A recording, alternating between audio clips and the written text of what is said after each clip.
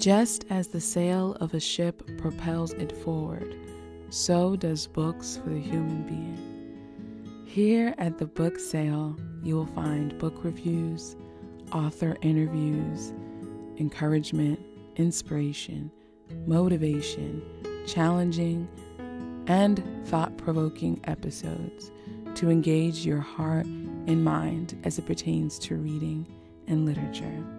My name is Dara, and I am the proud host for this podcast. I can't wait for you to join me on this journey of reading and literature. Let's get into this week's episode. Hello, everyone. Welcome to the month of May.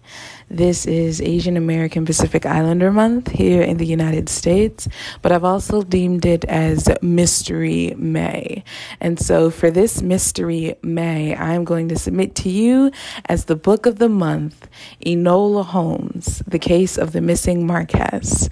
It is a middle grade book written by Nancy Springer, it's a series of fan fiction talking about Enola Holmes, who is the sister to Sherlock Holmes.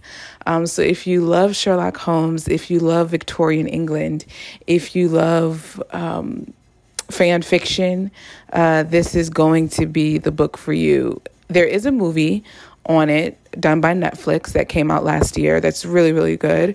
The book is in no way like the movie, and I actually did a podcast about that a few episodes ago towards the beginning of this season.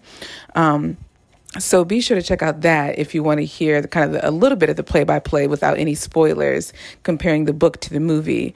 But I definitely recommend this book. It is an easy read. Even though it is middle grade, it is written well enough that an adult can appreciate it, much like Chronicles of Narnia. It's written in a language where adults are able to appreciate it because of the civility, because of the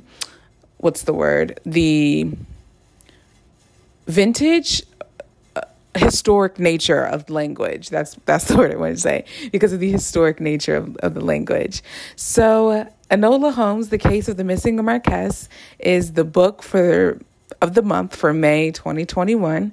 You have mystery, you have intrigue, and if you love Sherlock Holmes, I definitely believe you're going to like this one.